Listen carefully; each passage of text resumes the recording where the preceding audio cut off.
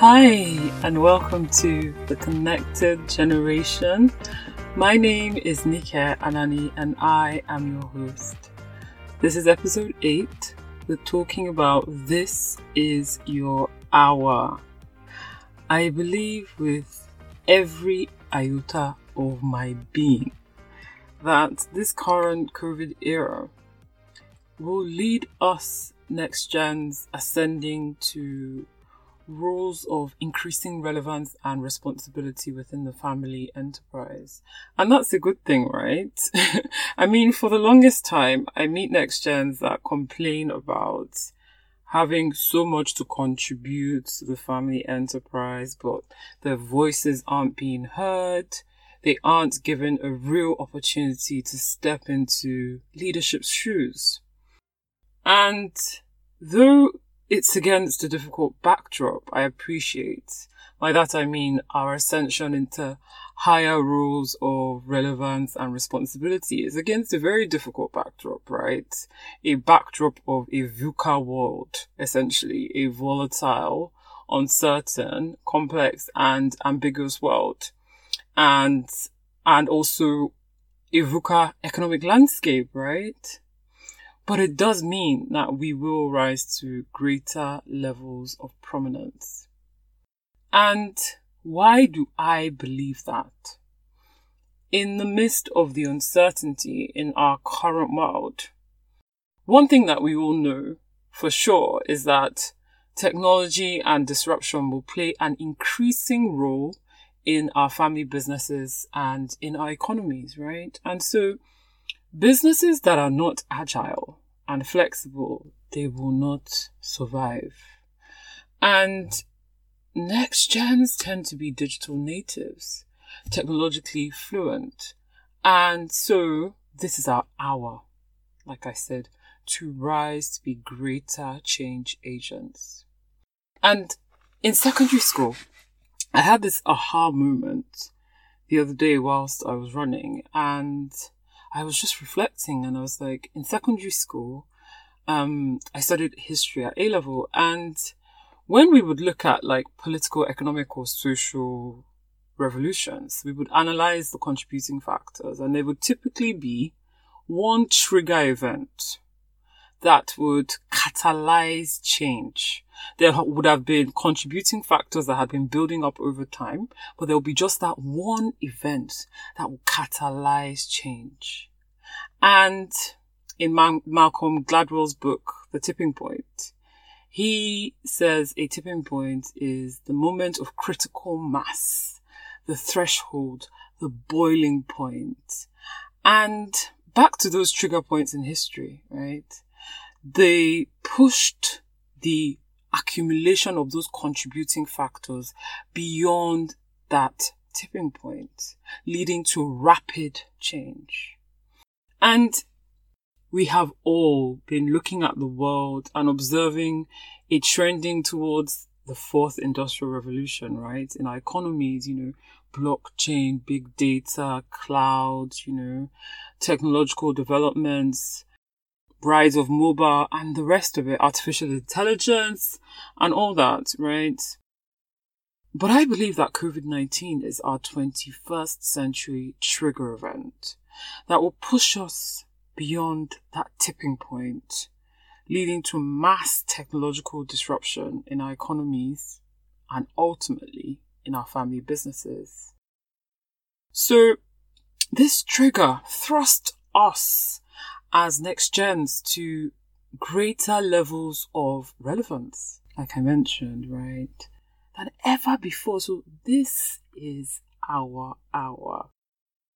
And we are better equipped digitally and technologically than our parents to navigate our way through this huge disruption that is COVID-19 is bringing about. And let's talk a little bit about being a change agent, right? Generally, power and authority go hand in hand, right? But as a NextGen, we tend to be in this unique situation where you may have authority, but no power. So you may be a director, in word, but you may lack the power to make decisions. And you may still have to defer to the founder. And because this is a common situation a lot of NextGens face, it's easy to just assume that the solution to the problem is give me more power. But I would argue that not necessarily. Why do I say that? Because as a change agent, I believe that you should be more concerned about influence rather than power. And when I think about change agents, I think about, for instance, salt or sugar. And when you mix them into a solution like water or whatever, you can't visibly see the salt or sugar, right? But you can definitely taste the presence of it. So the effectiveness of a change agent is not determined by how visible it is. It is determined by the change agent's innate ability to alter the characteristics of its surroundings to leave a lasting impact. Similarly, the impact you will make on your family business is not determined by how much power you're given. The power to make decisions, to sign checks, to hire and fire, to set policies, procedures, and so on and so forth. But it is determined by how much you can influence behind the scenes without necessarily being visibly seen. And there's a part of us all that longs for that power because we want external recognition, right? For all the great things that we do. And I think that's one of the hardest things about being a NextGen is that often we work with founders that are baby boomers, right? And baby boomers are a generation that they're not used to giving praise. Whereas we NextGens, we tend to be millennials and we desire feedback instantly. Social media style, give me some hearts, give me some emojis, status, WhatsApp status, Instagram status style kind of feedback, right? And so we think if we ascend to a visible leadership role where we're given power and authority, we may finally be recognized when our ideas are implemented. But I'm not sure that assumption is correct, nor is it necessarily helpful for the family enterprise.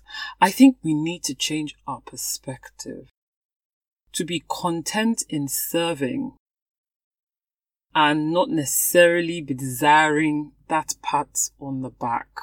I think we need to be satisfied that the family business is improving, even if one can't necessarily attribute it to our individual effort. I think we should see ourselves as change agents that utilize the power of influence, influencing behind the scenes to push the boat of the family business forward. And all it takes is you to transform your family business into one that is relevant to our current times. And back to the idea of the tipping point, right? In Malcolm Gladwell's book, The Tipping Point, excellent book, by the way, he analyzes how ideas, trends, and social behaviors cross the tipping point and take off like wildfire, essentially. And he identifies 3 key conditions for this to happen. Ironically, very ironically, Gladwell compares, these ideas taking off to epidemics, as if he foreknew that I would be reading this book in the year of COVID-19. But essentially, he basically says that the way trends are born and spread are similar to the way epidemics are spread. Very interesting, right? And he says we need 3 key things to ensure that they spread like wildfire. Number 1 is the law of the few. The law of the few. When I read this book, I found it extremely interesting because a lot of NextGens desire to be change agents. And because of the law of a few, oftentimes as next gens, it can be a very lonely place. Like, I hear a lot of next gens feeling like they're the only one in the family business context desiring what it is that they desire. But Gladwell explains that the irony is that we don't need many people. The law of the few says that with epidemics, for instance, we can often trace outbreaks to an initial small set of infectors. Similarly, in bringing about change, precipitating change, actually, the larger the interested group, the less likely change will happen due to the bystander effect. Now, what in the world are you talking about, Nika? Essentially, the bystander effect says that people are less likely to offer help to a victim when they see others present. So the greater number of bystanders, the less likely it is that one of them will help. And this was all based on the story of, there was a murder of a lady in the 60s in New York. Her name was Kitty Genovese. She was stabbed, assaulted, and murdered on her way back from work in the streets. And there were 38 bystanders that watched this horrific incident and did not intervene, nor did they call the police. Crazy. And when psychologists studied this, they came to the conclusion that these people were not just all mental, but that these witnesses didn't help due to a phenomenon called the diffusion of responsibility. I love the way they always just add this like complex words, plenty grammar. Essentially, that means that each witness automatically assumed that the next man was doing something and that they would take responsibility and take action. And so each person did absolutely nothing. And when we apply that to our family businesses, all we need is one. All we need is one. If you're the only one clamoring on about the need to change, it's not necessarily a bad thing. All we need is few or one person of influence. You know, we don't necessarily need many to make that change. And the second condition that Gladwell identified is the stickiness factor, right? And that basically means that how likely is it that this new concept, this new idea, will stick in the minds of stakeholders and influence future behavior? And I think COVID is definitely one for the books, as it set the scene very well for technologically inclined and digitally ready businesses. So the concept and message, I think, will definitely stick in the minds of founders, non-family staff, and next gens, right? And as Dennis Jaffe has explained, Dennis Jaffe is a leading thought leader in the family business space, that we need a generative alliance of those three groups of people to really thrive as family businesses. So this week I was on a call with a banker from Switzerland, and he said that he had an introductory meeting with an 80-year-old Nigerian founder on Zoom, and he was just like completely astounded because this gentleman has met him now on Zoom and has signed up with the bank and has begun doing business. Whereas pre-COVID, that would never have happened. You know, that generation liked to meet face to face, shake hands, you know, feel you face to face, look into your eye and all that, right? And so in this era, people are more receptive to change. As Charles Darwin explained, it's not the strongest of species that survive, but the most adaptable. And thinking about our businesses in this highly disruptive era, most people understand that we have to adapt to survive. The third condition that Gladwell identified is context. Simply put, the environment in which the message concept spreads. COVID has set up the right backdrop for receptiveness to ideas on technology, innovation, disruption, and the likes, right? So I say all this to explain that this is your hour as NextGen.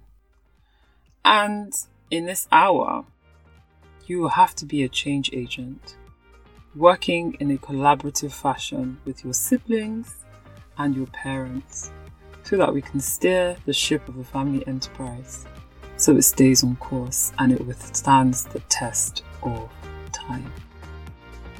Amazing. Thank you so much for tuning in. I hope you're well. Guard your peace. God bless you.